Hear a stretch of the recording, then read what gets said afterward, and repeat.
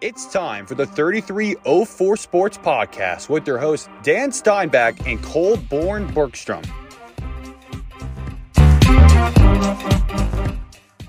Welcome into the 3304 Sports Podcast. I'm Dan Steinbach. I'm joined today by Kolbjorn Bergstrom, but also we are joined by a very special guest today, the first ever Virginia Tech Hokie to be the recipient of the STAA Jim Nantz Award. Ladies and gentlemen, we have the Sports Broadcaster of the Year in all of the college broadcast world. We have Evan Hughes with us today. So excited to have him. VT alum, 3304 Sports pioneer. We have him on the podcast today. Very, very excited to have him on. Evan, thank you so much for coming on today, man. Oh my gosh, thank you so much for having me. I've really loved listening to both you and Kolbjorn and everyone else that has done a great job with this podcast the last couple of months. I'm really excited to see the growth of it and just excited to be on. You know, it's weird hearing you guys refer to me as an alum. I still feel like I am a freshman in college, but yes, I guess I technically am a graduate now. Yeah, man, it's surreal. Kolbjorn and I were talking about this. I don't know if it was on a podcast or if we were just before recording. We were talking about the fact that with everything that's gone on this year, we left college freshman in the spring of 2020, and now we're going to be going back in fall of 2021 as juniors. It's really crazy. And we went to Blacksburg in the fall, but just wasn't the same feel, you know, and now we're going to be going back to football games, just classes in general. It really is a surreal feeling. No, and I'm so excited for you guys too, because, you know, freshman year is such a, important year when it comes to creating relationships and making friends, and to have that taken away is such a bummer. But now you guys are going to get to have a normal college experience, your juniors, your senior years. And those are two really, really fun years. So, you know, I was in Blacksburg yesterday and just seeing, Blacksburg, being able to walk into a restaurant without a mask on right now and seeing your waiter and waitress that one on, it's starting to get real. It feels weird, but it's starting to feel normal again. And that's really cool.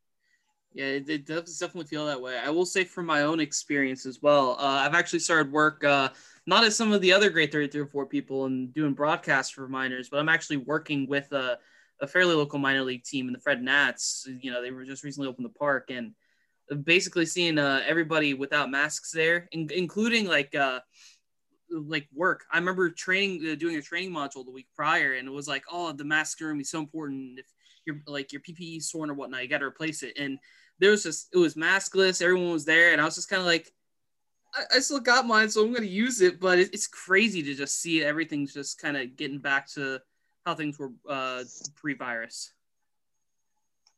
Yeah. There's no doubt about that. And I'm just the thought of 65,000 people jumping to enter Sandman for a nighttime game against North Carolina, just what a thought that is, and what an image that, like, I can picture it right now. But guys, I'll tell you this, there's so many big enter Sandman moments. I think about Ohio State coming in as a defending national champs in 2015.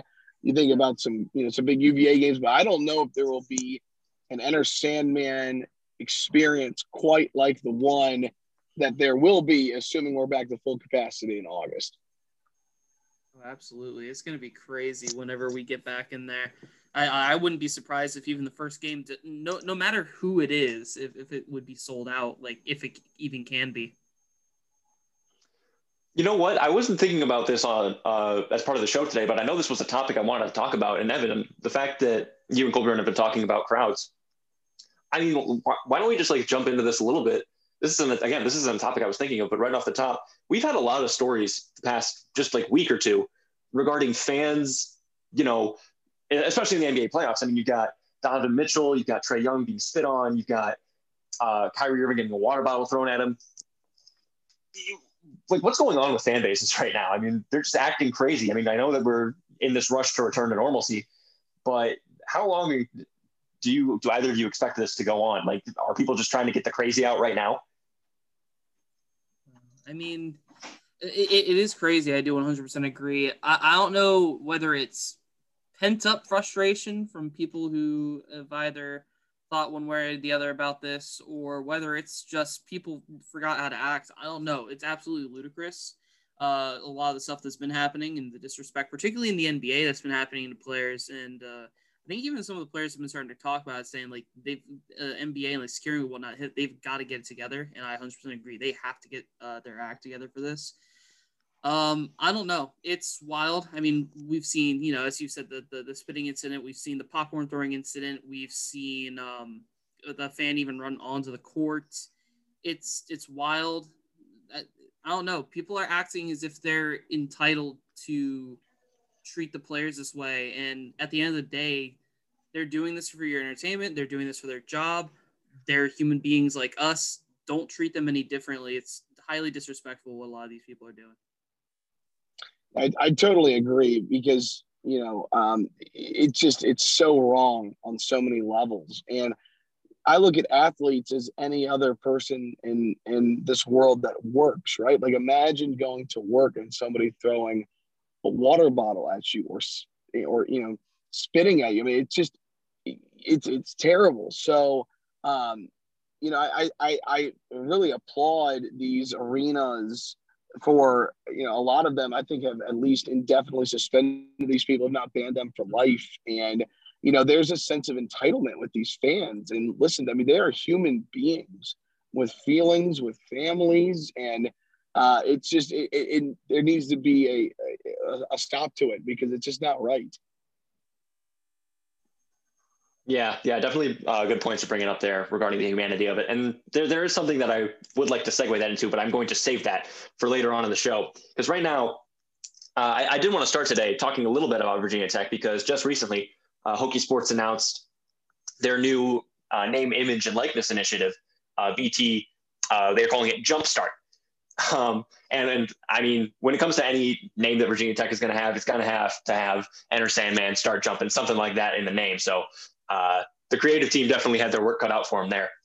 But no, I'm very excited for this because I have always been a supporter of college athletes making endorsement money, getting paid for their name, image, and likeness. I was interested in how this would work in the state of Virginia because, NIL laws are being passed throughout the nation, but I haven't seen anything concrete in Virginia. There was a site that was talking about, it had them tracked in states, and it said that in Virginia it was effective in 2024, but it also said a bill hadn't passed yet. So naturally, I reached out to a House delegate in the most professional way ever. I added Delegate Chris Hurst on Twitter, and I asked him how that bill was holding up. And I did actually get a response because in committee in the Virginia State House, it had been tabled and left in appropriations. It's been there for over a year. It was put there in February 2020. So I asked Chris, with all the new news on Virginia Tech JumpStart and NIL laws, what's the situation with Virginia's? From what I've seen, HB 300, which is the House bill, has been left in appropriations for over a year. Are there any plans to bring it back or start drafting new legislation?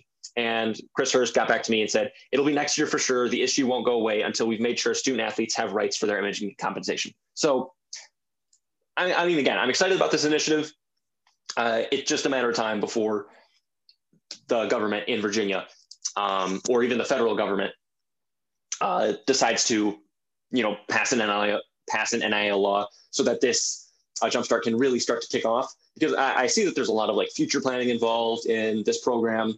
There's financial literacy, which is very, very smart because, not everyone learns that. Not everyone learns that in their path of academics. So I really like what they're doing here. I think it's just a matter of time before it really starts to get more into the financial compensation area. And of course, you have to go through all the legal loopholes before all that happens. So I was very intrigued by this, and it's only going to help athletics because, everyone's going to start doing it. And of course, you talk about recruiting and all that jazz.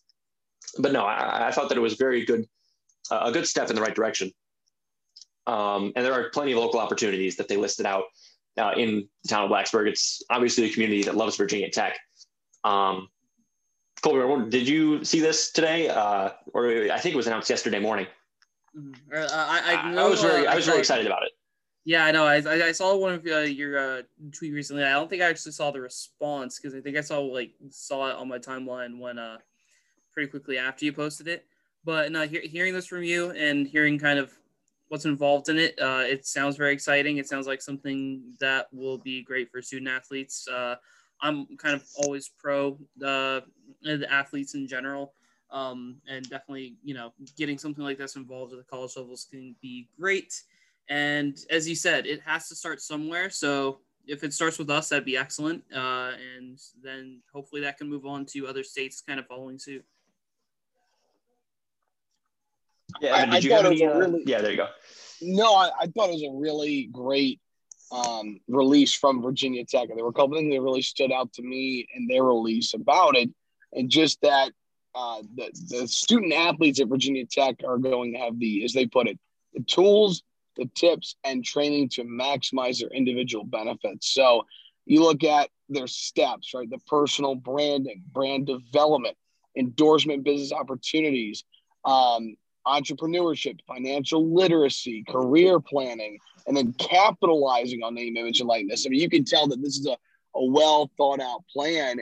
And I think Virginia Tech is one of the first schools that I've seen that has put out a comprehensive plan of how they intend to take advantage of name, image, and likeness. And I thought it was a job well done because everyone's doing this for the first time. Mm-hmm. Student athletes have never been able to profit off of their name, image, and likeness. So the fact that Virginia Tech, one of the first to put this into motion when it does indeed happen, I think is really, really neat. And, look at it, guys. The dead period just ended for recruiting on June 1st. Athletes can now come to Virginia Tech or schools around the country for that matter. But when you've got a plan like this rolled out, ready to go, everyone is going to start having stuff like this. So I think Virginia Tech's one of the first to do it. I think it's a really good plan. And I guarantee you right now, every coach at Tech is talking to student or recruits about how they could take advantage of this and showing them the plan they have in place right now. Yeah, definitely. That recruiting tool, it'll be a big factor in terms of what these NIL laws dictate, how they impact college sports as we know it. I mean, I was looking through that site of when these laws start to take effect. There are some that take effect in July of this year, and you're looking at the Alabamas, the Georgias, and the Floridas of the world, where college football basically runs the economy.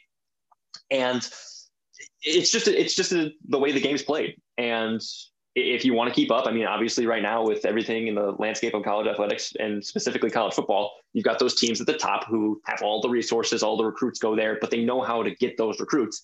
And being at the forefront of this new recruiting war zone of these NIL laws, it's going to be important for all of these top programs. And it's going to be important for all these middle of the pack programs to try to keep up, to try to play that game, to be able to, keep up in the recruiting and be able to keep up in competitive play when it comes time for, their respective seasons. But I just found it interesting. I thought it was a nice little news release. Evan, I want to thank you again for coming on today. But for right now, you know what?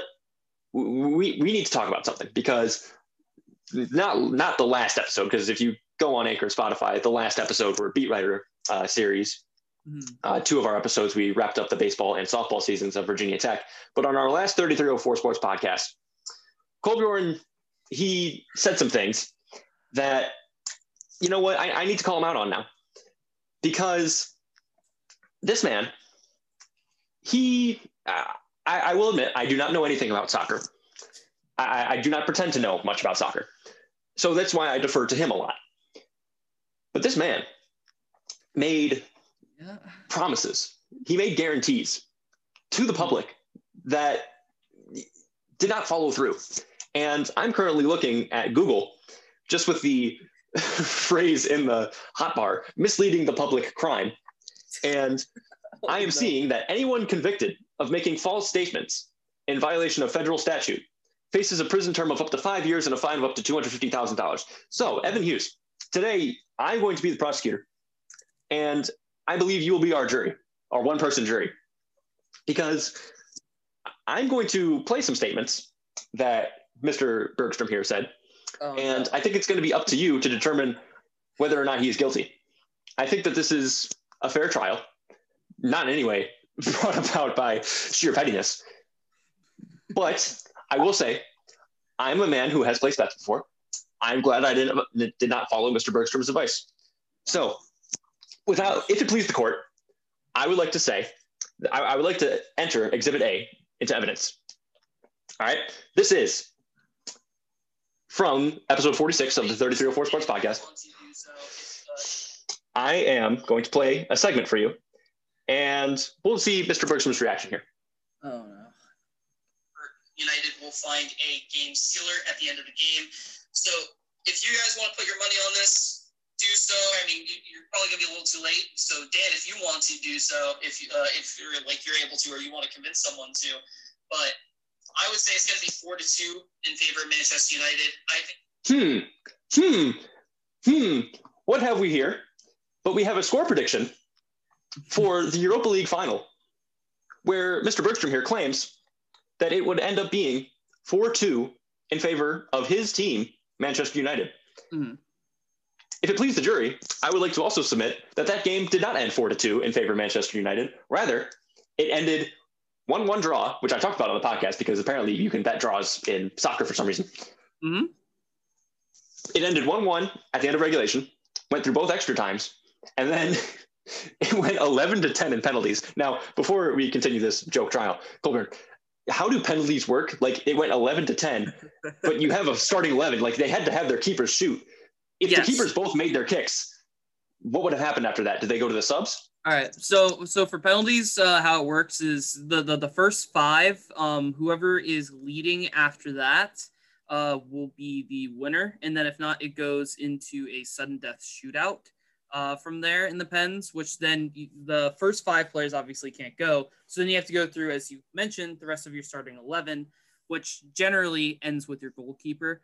And if it is 11-11 or any of a tie score line after the keepers have kicked, it goes back to the start of the lineup where whoever kicks first then kicks, and you keep going and going until you finally have a winner. Okay, very well. Now, back on. Before we allow the defense to speak, if it pleases the court once more, I would like to submit another piece of evidence into the record. This is with 3 minutes and 36 seconds left at the end of episode number 46 of the 3304 Sports Podcast, available on Anchor and Spotify. This is Mr. Bergstrom's guarantee regarding the Champions League final. No matter how much you want to try to say, oh, Chelsea's got a chance. They're always going to have a chance. They got to the Champions League final, right? No, I just don't think so in this case. There is a question mark, as I mentioned last week with Maguire, there is a question mark that their starting goalkeeper, Edouard Mendy, is going to be in net or not for Chelsea. And if he's not in net, they have to go to the perennial joke, someone that, everyone jokes about in Kepa Arrizabalaga, who's fallen off ever since he comes to the club. And I just don't see this game ending well for Chelsea, particularly if Kepa's in net. I think if Mendy's in net, Mendy, I think, had the second most clean sheets in the Premier League season, only behind Ederson, Manchester City starting goalkeeper. But even if it is a Mendy versus Ederson brick wall versus brick wall matchup, I just think that City's overall play under Pep is so much better than Chelsea's play currently. And Chelsea doesn't have a defining goal scorer, while, I've even mentioned in the past, City doesn't quite either. However, one thing that I think is going to show up in this game is now that it's basically confirmed that Aguero is going to go to Barca, I think this is going to be Sergio Aguero's big send-off for Manchester City. I don't think he and Pep had a horrible relationship. Pep has actually been playing him a lot more recently since it's almost seemingly like in this past month and a half. And Aguero's a club legend. I don't think you're benching him for this game. I think he's going to start. And with Aguero on the pitch, Manchester City has a defined scorer or a defined striker. And all in all, I would say that just about every single phase of the field, they have a better team than Chelsea. And I think this is going to be a beating. Not to put it lightly there. So I think City will win. I don't think Chelsea will score a goal, but my current scoreline prediction, if you want to put this in, to your own will, It is 4-0 Manchester City is what I would say. There were so many things there. Now, no further questions, Your Honor. I will allow the defense to speak, and then we will turn it over to the jury to see how this sentence will be brought out. Well, I guess I'm going to be able to get a little bit of analysis in here. Thank the Lord. Jury, first of all, I'm sorry for those egregious statements. They were clearly wrong at the end of the day. Something that, before it's, hindsight's 2020. Could have never seen it coming, but if it pleases the jury, I'd like to go and talk about both the games as well, and I'll try to keep it fairly brief because I don't want to waste the jury's time on this. I mean, those statements are very, very, very telling in themselves. So the first game, which was the Europa League that was played when we brought up the podcast, if it was to please you gentlemen, I don't have clips myself.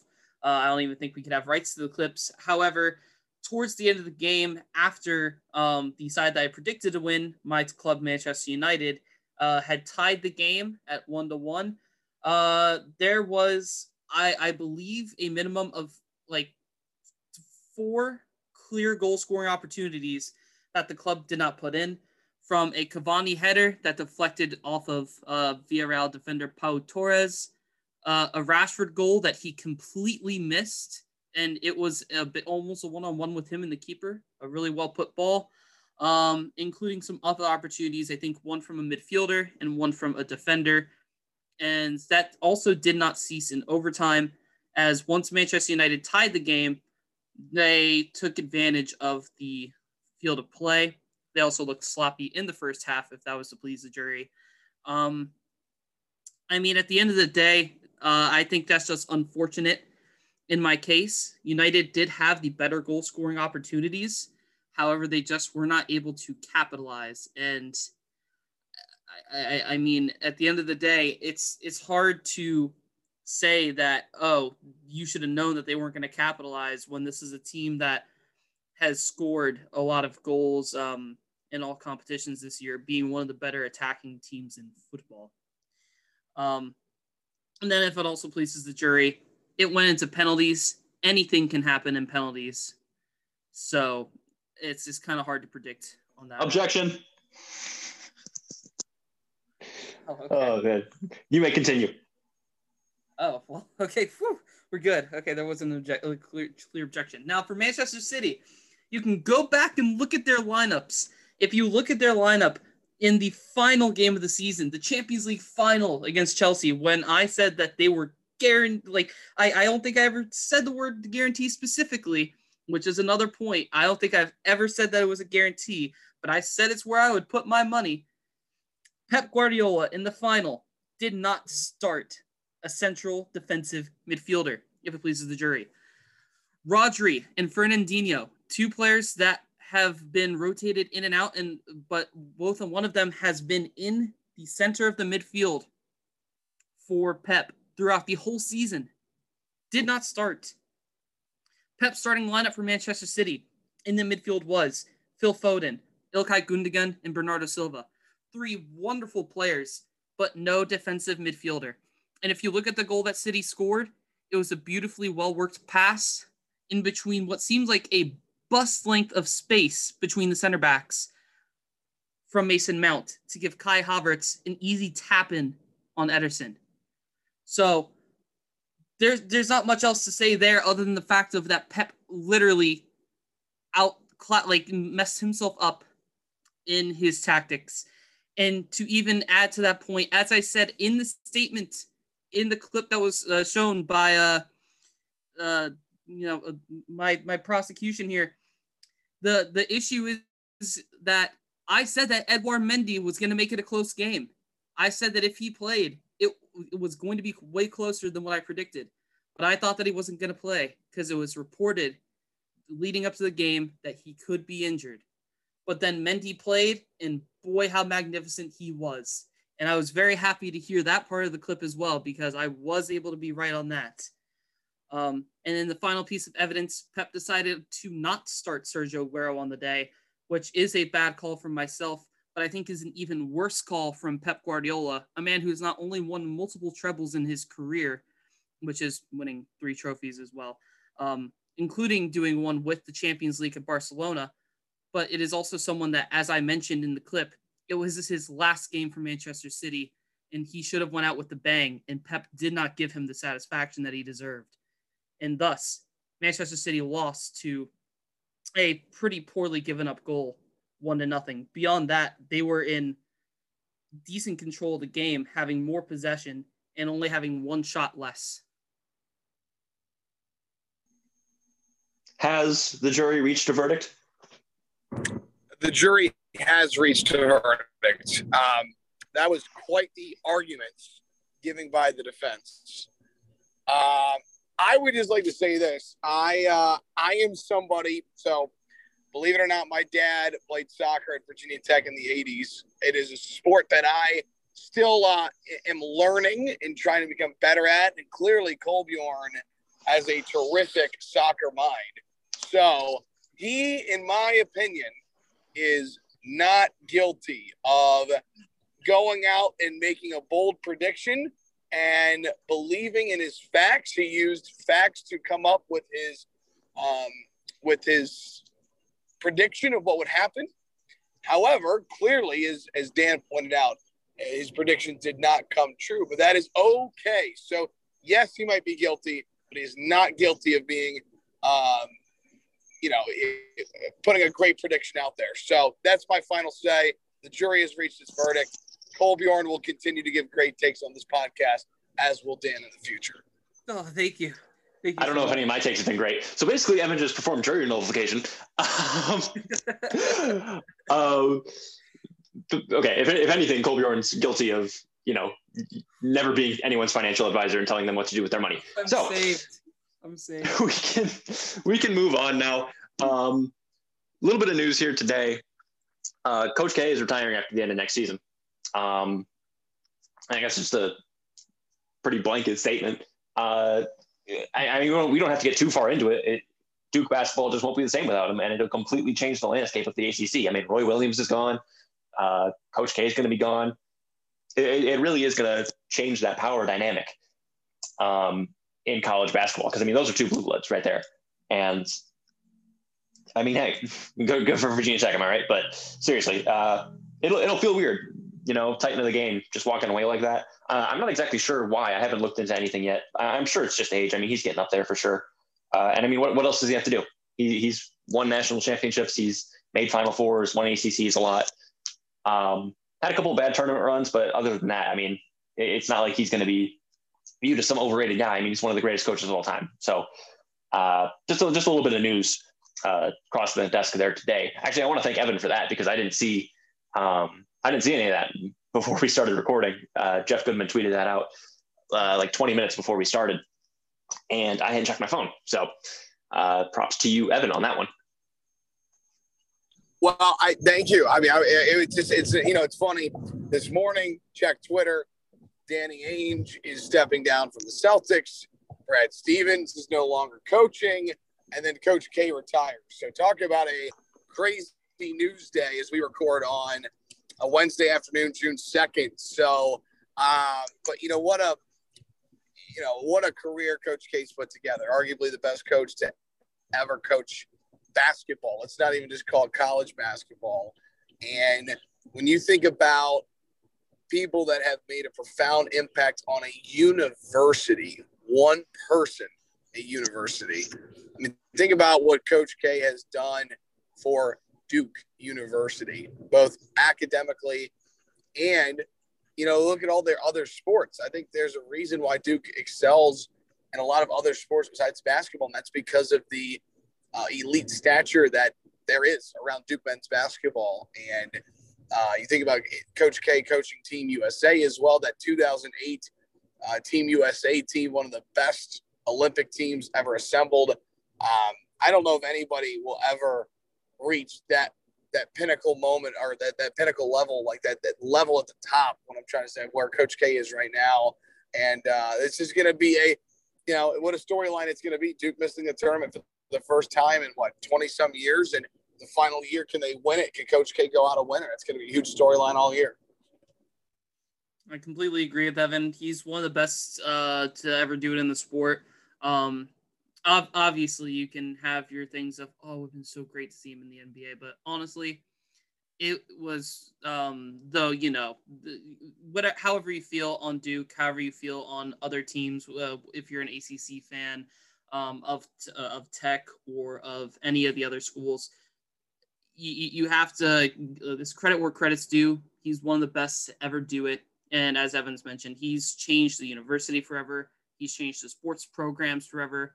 And he's changed the sport of basketball forever. Look at, like, you know, how many Duke players are in the NBA and shining, including, you know, like the likes of Kyrie Irving in Brooklyn and Zion Williamson in New Orleans.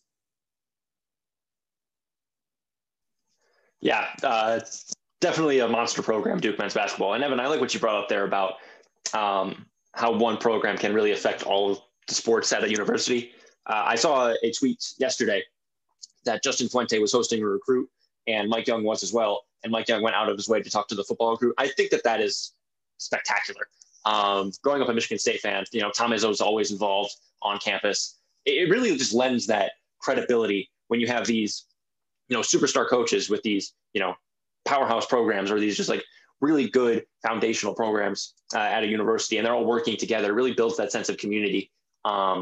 And whether or not it helps recruiting, I don't really know. I can't really say, but I know that having your coaches be friendly with one another and help each other out, and again, just letting that support, it really helps, at least from a outsider's perspective, because maybe a fan base has an opinion on one coach, but if a other coach at the university who is more liked, you know, supports that coach, it just helps the situation all throughout. So yes, definitely a good point there by Evan on Coach K and Duke athletics. And Evan brought up the Boston Celtics. So this is kind of the small NBA portion of today's show. The Boston Celtics are kind of in shambles right now. They just lost a series in 5 to the Brooklyn Nets. And the fact that they lost to the Nets is pretty poetic, because this Boston Celtics era has been built on that 2013 trade in June of 2013, when they traded away Paul Pierce and Kevin Garnett to the Brooklyn Nets for all those draft picks. And it didn't work out, or maybe it did, because Brooklyn was not good in the immediate aftermath of that trade. You know, they were pretty awful, and Boston had all these high picks. But now you're looking at it, Brooklyn is this free agent destination because they now have Kevin Durant, Kyrie Irving, James Harden, Blake Griffin. You know, the players want to come there. But when you take a look at what Boston has done with that, Danny Ainge had all those picks, and he had the ability to really do something with them. But here, I'm looking at this from Nets Republic, and this is what the trade ended up being. So Kevin Garnett, Jason Terry, Paul Pierce from Boston to Brooklyn, and DJ White, as well as a 2017 first-round draft pick. That pick was used to get D'Angelo Russell. That D'Angelo Russell Nets team made the playoffs. They were fun to watch, but then he left Brooklyn to go to Golden State. And then you had the Boston Celtics getting back Keith Bogans, Marshawn Brooks, Chris Humphries, Chris Joseph, Gerald Wallace. Really nothing. It was the first-round picks that made that trade. And they ended up being James Young and then Jaylen Brown and Jason Tatum, and they used a 2018 first-round pick to trade for Kyrie, who obviously now is on Brooklyn. So aside from Jason Tatum and Jaylen Brown, who even when they're both on the floor, Danny Ainge has not been able to put together a real contender around those two. That trade has been lauded as like either the greatest ripoff in history of sports or just like the greatest trade ever. To me, it's never been that. It's always just been kind of there. It's like, yeah, it's big names moving around and like there's superstars going one way. But Danny Ainge has mismanaged that trade so poorly, and he's held on to all those draft picks, and he didn't do anything with them. And he failed to build a real contender. And, you know, it is what it is. He's stepping down. But the crazy thing to me is Brad Stevens is now stepping down from coaching, and he's going to be going into the front office. He doesn't have any front office experience that I'm aware of. He might have some hand in scouting or drafting, being the head coach. But him being in a front office is very interesting to me. Danny Ainge would likely move on elsewhere, away from Boston, and just leaving Stevens with what he has left to work with. And Brad Stevens apparently was becoming frustrated with head coaching in last year's playoff bubble. This whole thing just spells disaster. And looking back on that trade that's almost a decade old now, that is just infamous for either side. But now looking at the fact that Brooklyn is a better franchise than Boston at this moment, even after that trade that was supposed to, turn these Celtics into a dynasty, it's just crazy to look at. What are you guys' thoughts on all the stuff that's been happening just today? Specifically with Boston stuff. Yeah, I think it's a little bit crazy. I don't think it's like an unjustified act though, 100%. Boston has been struggling in the playoffs for a while. They really haven't been able to, as you said, kind of bring that team to really where you would expect. And I know this year a good part of the issue was the fact that I think they've been missing Jaylen Brown a bit. But at the end of the day, you still need to be able to build a team that is good enough to be able to compete, particularly with the moves that they've been able to do. It's not like I think they've done bad moves. I think they've made some pretty good moves in recent years. It's just the team has felt so close yet so far to being like the team in the East, because it almost feels like it's every year that there's some sort of analyst that says this is going to be Boston's time. They're so good. They just brought in Kemba one year. They brought in Kyrie another year. And it's just never turned into that. It's disappointing. I think it's going to be really interesting to see where this team goes from here, particularly now with Brad Stevens, as you said, stepping in a front office, who they're going to want to coach the team. And I think it'll be really interesting, as I feel like it's not too bad for the NBA to move stars. It's going to be interesting to see what's going to happen with Tatum, what's going to happen with Brown. I don't know Kemba Walker's contract is as well, but it'll be interesting to see what happens with him. This team could be in for a lot of moves and trying to reset themselves, I think, because they just haven't been able to break the boundary and be able to do anything with the players that they've been able to get. Well, I think there's still a lot of young talent on the Celtics team. And Jason Tatum is a star, and he's Jason a young Statham? star. They have renowned Hollywood actor Jason Statham. No, that would be awesome if they had Jason Statham playing basketball for him. Oh yeah. But honestly, I think that there's a lot of talent still there. I think that Marcus Smart is an underrated guard. I think. Kemba Walker has talent. I wouldn't say it has necessarily worked out since he's been there. But I think, to me, it feels like in the NBA when it comes to coaching, there's always kind of a revolving door of coaches, right? Sometimes coaches don't work in some places and they do in others. I'm curious. It always feels like it's the same names that come up for job searches or coaching searches in the NBA, right? I think like Mike D'Antoni becomes an early favorite, right? Who's the top assistant to Steve Nash. He had a great run in Houston. I don't think he's done being a head coach yet. I think Mark Jackson, his name's going to get thrown around, and maybe his broadcast partner Jeff Gundy might get thrown around as Jeff Van Gundy. So it's going to be interesting to see who, and I think Becky Hammond should get a look as well. But I think the Celtics have always been an organization.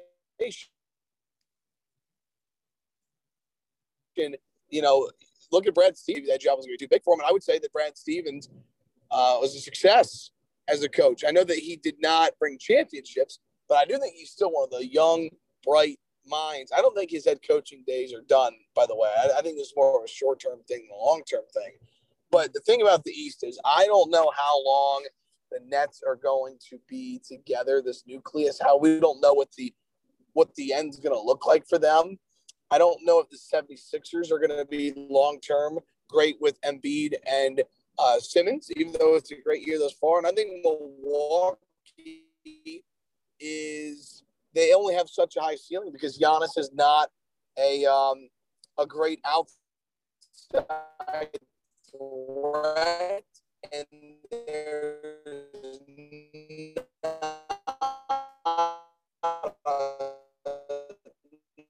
not number superstar next to him. So I still think the Celtics are close to completely hitting the reset button as a franchise. Sorry there, Evan. You kind of lagged there. Voice went a little robotic. You were talking after you muted. But we got what you were saying there.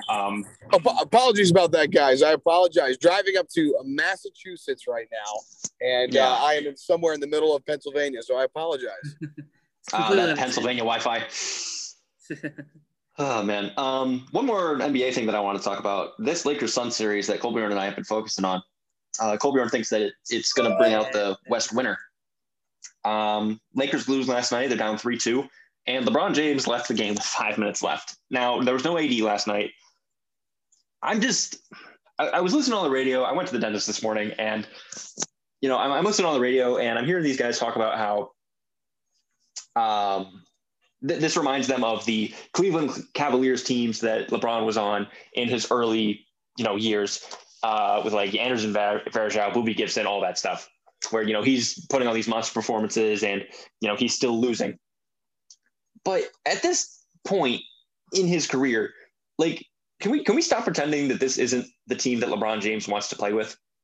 Like, LeBron wants these players on his team. There's no way that you can't convince me that, like, management goes to him and says, hey, do you want this free agent? Do you want this player? Would you like to play with him? And, like, again, I can't say that I feel bad for LeBron at this point. He won a championship with a lot of these guys last year. And again, Anthony Davis was hurt, but something's off this series. And, leaving the game 5 minutes early, that's not a good look. Whether or not I assume that he'll show up for game 6, because LeBron in elimination games is very, very good. But I don't know. I feel like the writing's on the wall that this series is almost over.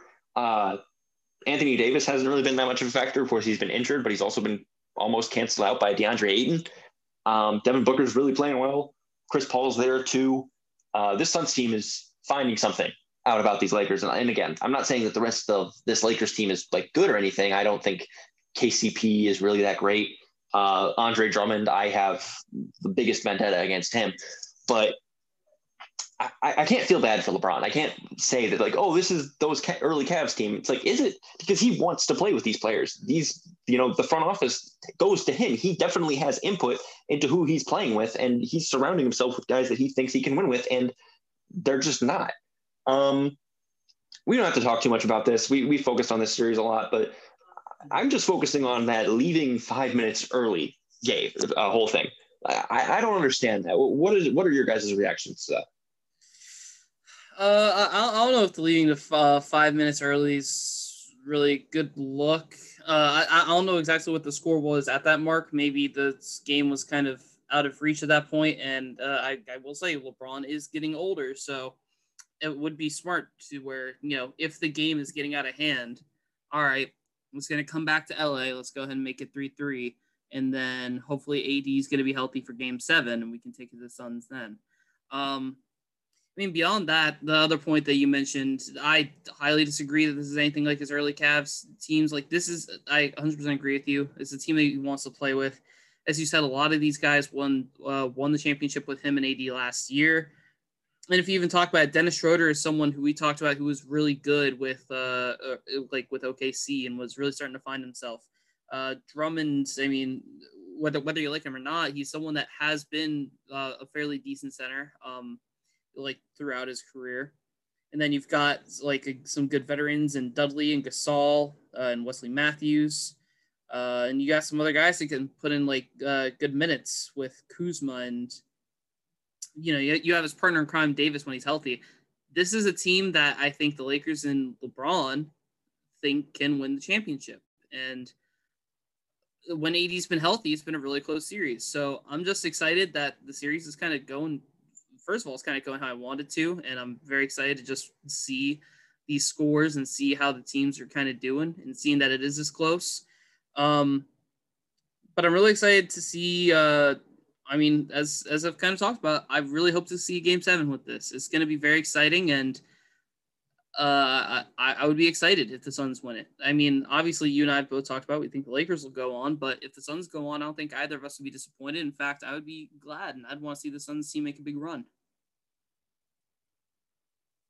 Yeah, I mean, what a treat to have this as an opening round series. And, on a separate note, I mean, just it's been incredible to watch the toughness of Chris Paul this entire series, right? And it just feels like every team that Chris Paul is on, he elevates. And I know with the Lob City team, they never won a championship, but still, I mean, you look at what he was able to do in Oklahoma City last year in 1 year, nearly single-handedly won the Thunder a first-round playoff series. And I think that this is probably the best chance that Chris Paul's had since the prime of Lob City to win a championship. Bottom line, for me with the Lakers, I just think that the bottom line is this. LeBron James is still one of the greatest basketball players to ever live, but he is, he's getting up there in age. He's in the Western Conference. And in my opinion, even if AD doesn't come back for the series, I still think that I still think the Lakers can win two without AD. But I do think it is too tall of a mountain to climb for the Lakers to get back to the NBA championship without Anthony Davis. I think LeBron will play well. I still don't buy the supporting cast around him. I know Schroeder has the chance to go out and score a lot of points. I think Gasol's been an excellent addition, but I just don't think that there is that next third scorer. Like, for instance, you compare to the Miami Heat, right? You had Wade, you had James, and then you had like a Chris Bosh, right? Like, I just don't really think there's a legit number three night in, night out guy that's going to get you 20 to 25. And they desperately need that if Anthony Davis is going to be out for a significant amount of time. Yeah, I like that point, Evan, regarding just like a third guy on their roster. Kolbjorn and I were talking about playoff series on the last pod, and, we were running through certain teams, and we were talking about Dallas and how Dallas with Doncic and Porzingis could really use a third guy to really bolster their roster for years to come. And just a quick note on injured bigs. The Philadelphia 76ers tweeted out about an hour ago an update on Joel Embiid, and he has a small lateral meniscus tear in his right knee. Now, it's small, they say, but there's heavy emphasis on that word because obviously you have tear in there as well. They say he's day-to-day, still have to finish up this series against Washington. But, I mean, that's probably something to look at for the future of these playoffs. I mean, they get out of the first round. They go on to play a team like the Hawks. And then, obviously, you've got like Brooklyn and Milwaukee, who are tough tests, probably maybe awaiting you in the conference finals. So maybe a devastating loss for Philadelphia, but we'll keep our tabs on that. So now I want to kind of get into Evan specifically before we wrap up today's show. Evan, I'm going to have a couple questions for you. You are our guest today, but you are also a recent winner of the Jim Nantz Award for Best College Broadcaster in the nation. So I just have a couple questions for you, maybe regarding the world of broadcasting, world of reporting in sports journalism, what have you, but also a couple personal ones. And I think I'll start off with that one. Mr. Evan Hughes, Las Vegas currently has the New York Jets at 6 wins. The under is favored at -130, while the over is at +110. In Robert Saleh and Zach Wilson's first year together, what are you thinking? So I really think the Jets are going in a great direction. I think that this is the first time that the Jets have the right coach with the right general manager since Mike Ryan in 2009 and 2010. I think that Joe Douglas has shown really great talent as a former scout.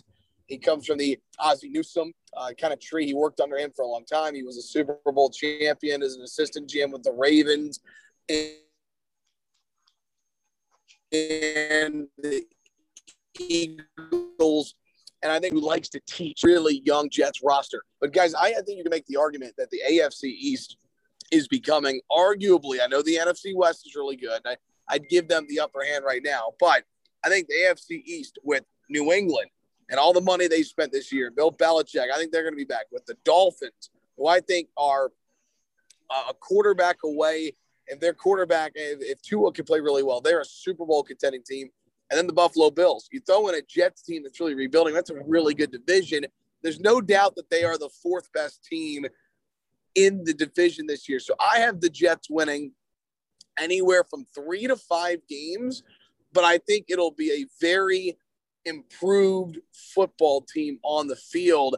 I think Zach Wilson is going to have success, but I just think the division is just too tough right now. I go 3 to 5. So you are heavy in the under camp. Yes. Remember, this is a 17-game season. But yes, we are heavy in the under camp still. Mm-hmm. I'm going with them at the under right now. I just, and I think there's some opportunities early. Like, I do think there's a chance they go out and beat Sam Darnold and the Panthers in week 1. They've got a game in London early, I believe an early bye week. But, I don't see the Jets beating the Patriots once this year. I honestly see the Jets. I mean, I would say 0-6 on paper. Maybe they play really well one game, go 1-5 against division teams. So I'm saying 3 to 5, and it all depends on how Zach Wilson plays. He goes out there and lights up the NFL, then we'll see what happens. But I still this team is getting better talent-wise, but there's just not –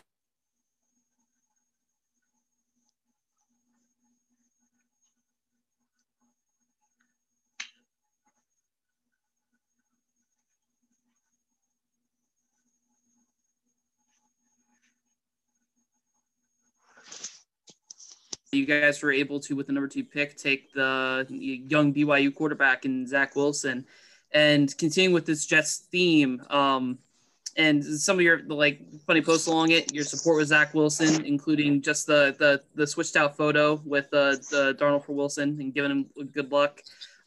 For you and for the Jets fans, as a whole, is there a difference in the hype that you guys have between Zach Wilson and Sam Darnold? I think so. I think that there is excitement around Zach Wilson because there's an excitement amongst the fan base that it feels like we finally got the right general manager and the right coach. And if they really believe in this guy, that we fully trust. I mean, the saying is trust in Joe. We trust in Joe right now.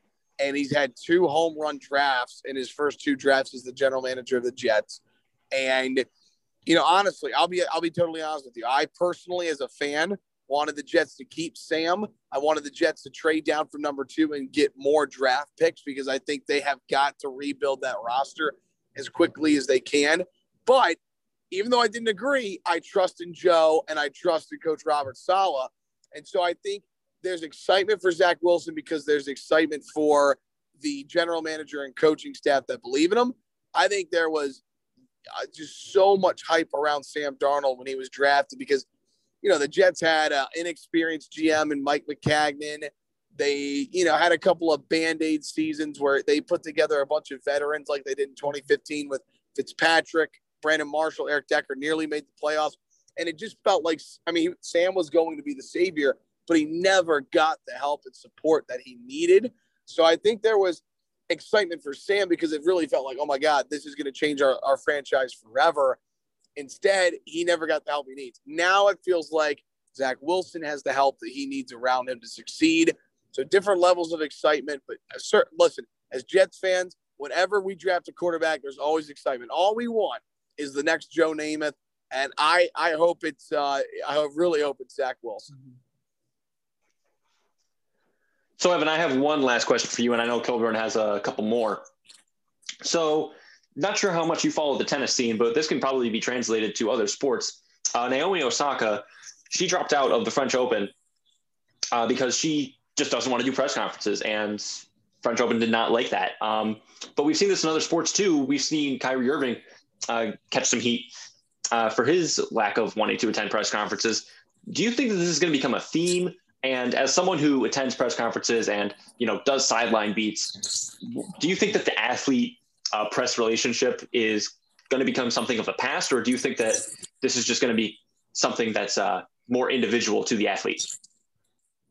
No, I think it's going to be more individual to the athlete. I do think it's going to be something that is more common. And athletes, listen, it's their right to say whatever they want. And, I know that I don't know all the details of it, but I believe it's in a lot of athletes' contracts that they have to talk to the media. But I look at it as, again, these are human beings that are gracious enough to give us the time, and they can choose how to answer in whatever way that they want. And I think that, again, I think that they should have the right to do what they feel is right.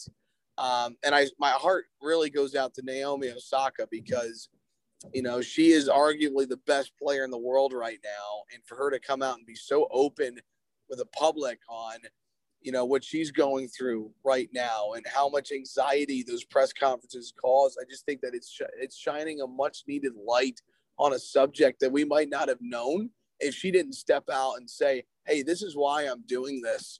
And I think it was a really eye-opening moment for so many across the sports world, an eye-opening moment for writers and broadcasters. But I think that there will always be that relationship with the media and the players. There's a lot of great stories of, people becoming friends from that, like media personnel and athletes. And so I think that that'll always be there, but I think that an athlete should have the right, if they want to, try and develop a relationship with the writers, or if they don't, I think that's totally the ball's in their court. But this was a really impactful week because of what Naomi did. And I think it showed a lot of bravery, and to do that in the middle of the French Open is just, it sheds an incredible light on this topic. Yeah, it was great to see all the positive support as well, and like on Twitter and other social media for Naomi Osaka when she came out with that, including like other athletes across sports and like Steph Curry and whatnot. It was great to see that. For some of the other questions that I have here, I kind of want to talk about not only of course the award, but also your time as Hokie and SMA in the sports media analytics field in general. So I did want to start out that I'm still recently new to this, and I'm still recently new to 3304, and I've been following y'all, but you have been a bright spot for this program, and you've really been great, specifically for 3304, as was mentioned at the top of this podcast. You're one of the pioneers of this organization. And I mean, for one thing, I definitely want to say thank you for being able to create this path for people like Dan and myself to be able to continue to post content with this great group, and to be able to do great things in the SMA program. Now, along those lines, you did also mention that it's great for this program, the program as a whole, that you're able to get this award, which you came in second in 2020 from what I saw, as well as first this past year, winning it, which was amazing. First of all, is winning the award for you, was it very much like a surreal moment? Honestly, one of the most surreal moments of my life. It was so special because I got to watch it with people that care about me so much, from my family to my friends who I've known for a long time, to my uncle, to my godfather coming. I mean, it was so surreal. And it was, I mean, I'm still at a loss of words when I talk about it, because, it means a great deal to me, but I'm just so proud of what it has meant to our program here at SMA. And Kolbjorn, to hear you say that, and just, talking about what 3304 opportunities have come up for you and the relationships that you've built from them, that makes me so happy, because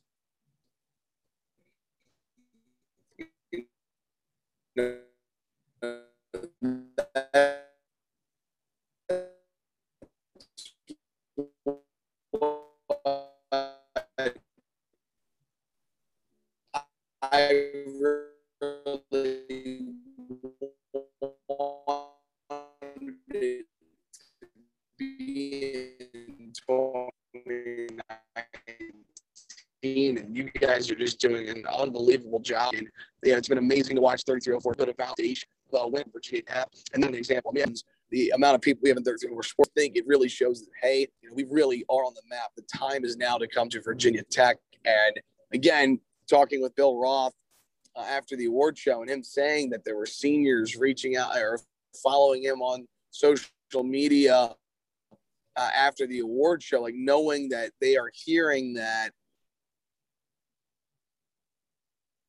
and seeing Virginia Tech at that number. And for kids around the country, that Virginia Tech is one of the best places to go in the entire country if this is what you want to do. Yeah, I mean, I will say you did cut out a little bit on that, but I was able to catch a good bit of it. I do very much appreciate what this does mean for you and definitely what it means for the program. As you've mentioned actually multiple times now, that for high school seniors that they're starting to follow him and they're even reaching out to Bill Roth, who's one of the leading SMA professors here at Virginia Tech. So the for the award, you've really been focusing it on the program as a whole. Is this something that is really you're looking at is going to be able to jumpstart the program, or is it something that I think just I think you can maybe even say as well as something that adds to all the work that you and a lot of the other people that helped to make 3304 and help really push this SMA program is is that kind of this is something to show for the work that you all have been able to do? So, I mean, I think the program's already amazing where it is right now. And I think what it shows is just that there's so many people that are part of this. It's more than just me. I look at this award, guys, honestly, as a team award. This is for Virginia Tech. This is for all of the professors. This is for all of the people who have helped me along my journey, who are part of SMA. This is for you guys too, right? There's so many people who go into making a reel and the opportunities that are given in order to go out and work in the field. And so I just look at that and just say that I know my name is on it, but this is a win for Virginia Tech, and this is a win for SMA. And that's really, really special to me, is that I think it's validation to all those people that put so much time and energy into launching this a couple of years ago. And now we have the Jim Nantz Award winner. I think it's just validation that we're doing something incredible here at Virginia Tech, and the sky is the limit for us. Speaking on that award as well, there's some really nice stuff that you're able to get, including the 2020 winner of the Jim Nantz Award, congratulating you as well. I remember that posted on the site. Were there some other congratulations, maybe even including that one, that were surprises to you that you really enjoyed? Obviously your family was with you on the day, as you talked about, and that was lovely to see, and it was lovely to see your reaction. But yeah, was there any surprise congratulations that was man, it's so cool that this person reached out? So one of my best friends and my roommate, I was not with him when I watched. He was in Blacksburg. I was in Richmond, and I left for the Outer Banks the next day. So I drive down to the Outer Banks, and I just get to the house I'm at, and I get a call from Drew, and he says, "Hey, look at your phone." And I look, and there's a video from Colin Cowherd congratulating me on winning the award. And I just couldn't believe it. I mean, that Colin Cowherd had known, and Drew and a couple of my close friends went to Cameo and got me the most amazing gift. And it was Colin Cowherd making a video congratulating me. And I still just cannot believe that, because I love Colin. I think that he is so unique in the way that he is able to tell a story and give his opinion. And that was really cool. And I'll also just say this, though, too. I mean, the fact that Jim Nantz made a video and remembered me being the runner-up from last year and shouted out our program because he knew how much it would mean to us. He gave such a personalized video, and he did it on the championship 2 Sundays ago. So the fact that he made a personalized video for me when he had such an important day in the history of golf on the line, I mean, I can't get over it. I am just, over the moon excited and happy. And, it meant the world to have so many people from our program reach out. And it was just a special day. Yeah, and that's huge, and it's great to hear those names as well. I remember I thought I saw something on the Cowherd, but I didn't know if I could confirm it or not. I think it was posted by like one of the Hokie fan accounts like Diablo. So I was like, I want to ask the question because, first of all, it's cool and everything, but second of all, just to make sure, particularly on that one, and that is such a cool thing. It was really nice for friends to be able to do that. Even reminisce a little bit here with your time at Virginia Tech. Did you have, like, maybe it's not your favorite sport in the world, but did you have a favorite sport like that you enjoyed to call? And like every single time you went to call that sport, that was like the most excited you were, or like you were excited for that season to come at Tech? Honestly, guys, I've had the pleasure of calling 9 different sports at Virginia Tech, and all of them are really exciting, and they present different challenges every time that you call them because they're different sports, and it really keeps you on your toes to be able to, you got to prep a little bit differently, and the way you call a game, the way you call a volleyball game is a lot different than the way you call a soccer game, just based off the nature and the pacing of the sport. So,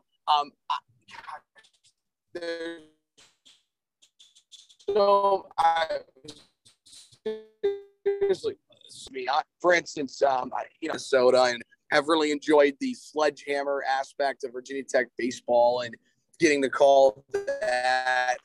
I absolutely love softball, a sport that my sister grew up playing, and it really kind of helped further my love of sports watching her play growing up. A sport that I knew nothing about when I got to Virginia Tech and now is arguably my favorite to call is wrestling. I've really been thankful to get to know Coach Roby and his staff, and they've been great to me. And I love doing play-by-play of wrestling. I mean, so there's just so many sports. And when you get to call multiple sports, Kolbjorn, you get to know many different coaches, all great people, no matter who we're calling. And it's really great to Zoom with them and then share their stories over the air. And anyways, it's just, every sport is a lot of fun. I really enjoy all of them. And that's great to hear. And it's great even to hear all those little things on each of them. Speaking of Tech sports as well, maybe you didn't essentially necessarily call these games, but from your time at Virginia Tech, do you have like a favorite game or maybe even a top 3 games? Whether you were on call or you watched them, were there 3 games that just stand out for you and it's like, this was one of the most enjoyable times to be a Hokie? Well, I'll give you 2 of them. I was not on the call for these, but I'm going to put it number 1, the 6 overtime win for Virginia Tech football over North Carolina.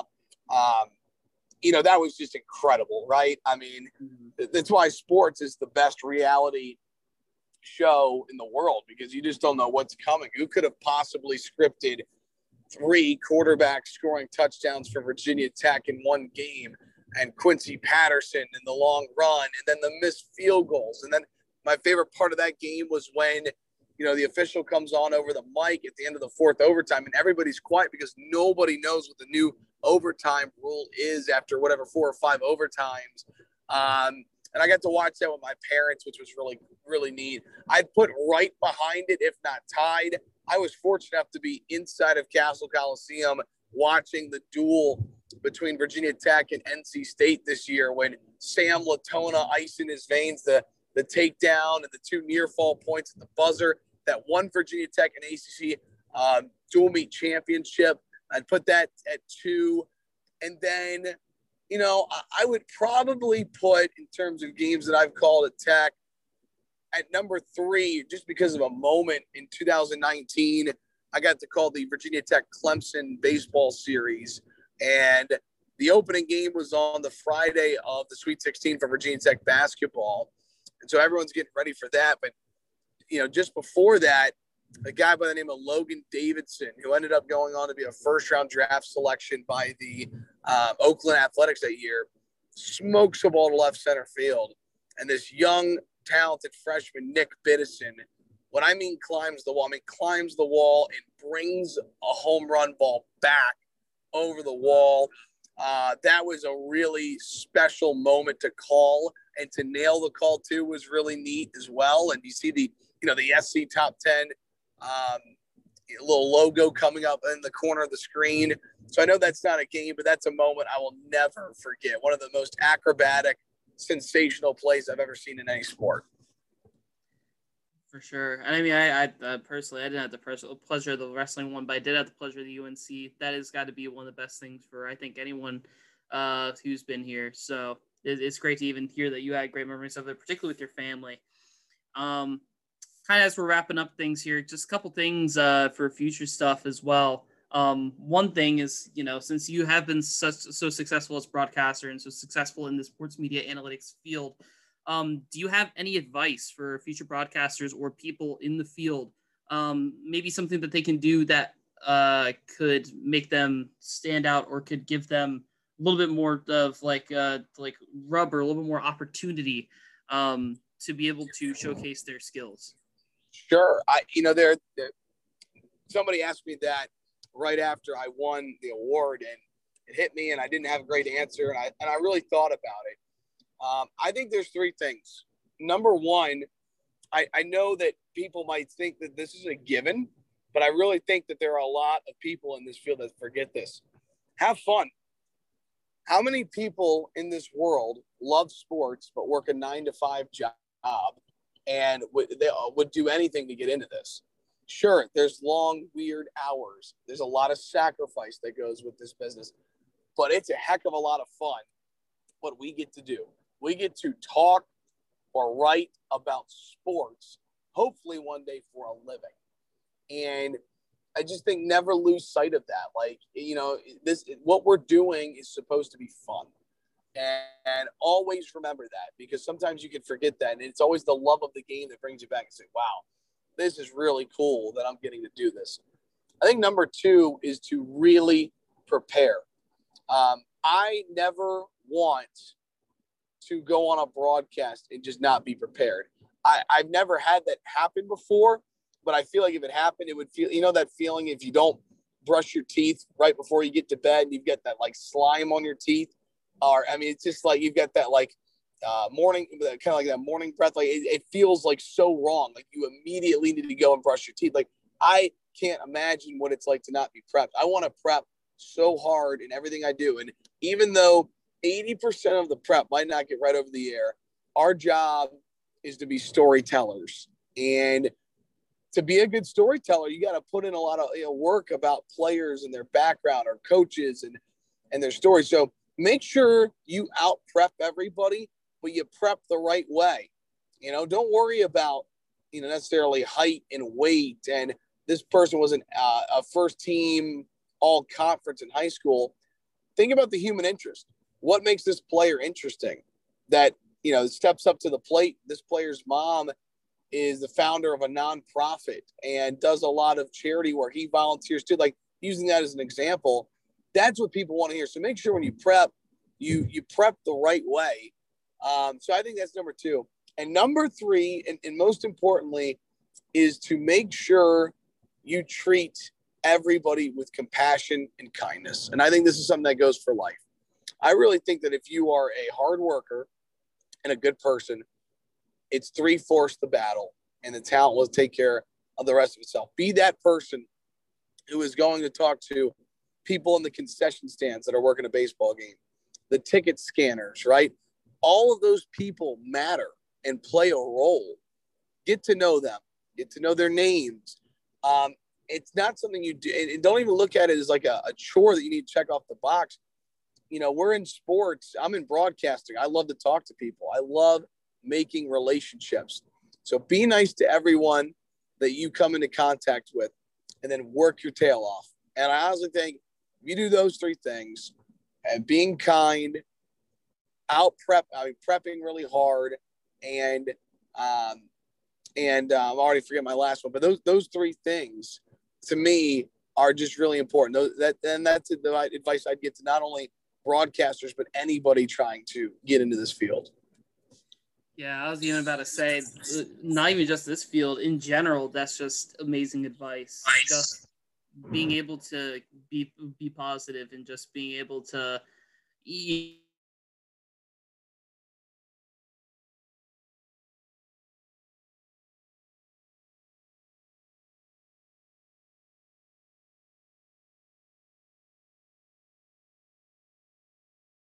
Obviously, it's been very enjoyable to have you on the pod today. Do you have any recommendation or any, like little like exciting thing of like, oh, you and Dan should go and try to reach out and get this person or whatnot? Because this has been such a fun time, not only to discuss with you sports in general, but to be able to talk with you. And I know Dan and I are definitely going to be looking to do this in the future. And it's been lovely to be able to have you kind of like as our first to do this. Well, thank you guys. And I did a couple of 3304 Sports podcasts when I was an undergrad, which was literally 3 weeks ago, by the way. So I'm not trying to act like I'm some old guy. But no, I would just encourage you guys and, to reach out to, go shoot for the big time person to bring on the podcast. When I was in the 8th grade, I had my own online sports radio show. It was called Sports World with Evan Hughes. It was online on Blog Talk Radio. Nobody listened to it, but I did it almost every day over the summer because I loved it. My parents told me one day to reach out to somebody that inspires me, that I enjoy, and see if he or she would come on. And I reached out to one of my idols growing up, a guy by the name of Bill Roth, who at the time was the voice of the Hokies. And I sent him an email the week of the Chick-fil-A kickoff game in 2013, Virginia Tech versus Alabama. And I said, there's no way he's going to respond. This is a huge week for him. The voice of the Hokies, within 2 hours, emails me back and wants to come on my podcast the day after the game at like 9 a.m. And who would have thought that 6, 7, 8 years later, Bill is leading our program at Tech, and I owe the man so much.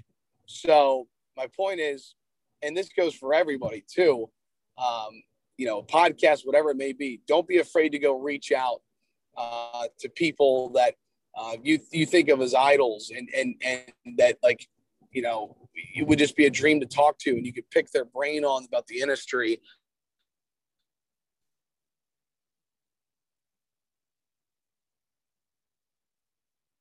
Because you never know where it might lead you. And the first time I ever reached out to somebody out to be one of the people in my life to this day. There are people in this industry who want to help young podcasters, young writers, young podcasters succeed. And, it's a smaller group of people, you would think, people in the sports business. And I think that's people have done that for me. I hope to do that one day for others. I know you guys will do that. And I have no doubt that, whoever you guys get on here, they'll be lucky to talk to the great Kolbjorn and Dan. I really appreciate it. I really appreciate more excellent advice. And that's all the questions I specifically have. And it has been a pleasure to be able to talk with you, as I've said already, with all the sports and even having these questions. It's just been a lot of fun to have you on. Absolutely. Thank you guys so much for having me on. I hope you guys will have me on again. I'll be listening from all the time, and I just really appreciate you guys, and I'm proud of what you guys are doing to grow 3304 Sports and help grow our School of Communication. Evan, thank you so much for coming on today. Dude, just congratulations on graduating, and of course, congratulations on putting in that hard work, coming back from last year and taking home the Jim Nantz Award for best college broadcaster of the nation. Once again, man, congratulations and thank you. Thank you, guys. Dan, good luck to your Cowboys this year. Oh, yeah, they're going to need it. All right. So with that being said, again, we want to thank Evan Hughes for coming on with us today. For Kolbjorn Bergstrom, I am Dan Steinbach. You have been listening to the 3304 Sports Podcast. Have a great day and take care.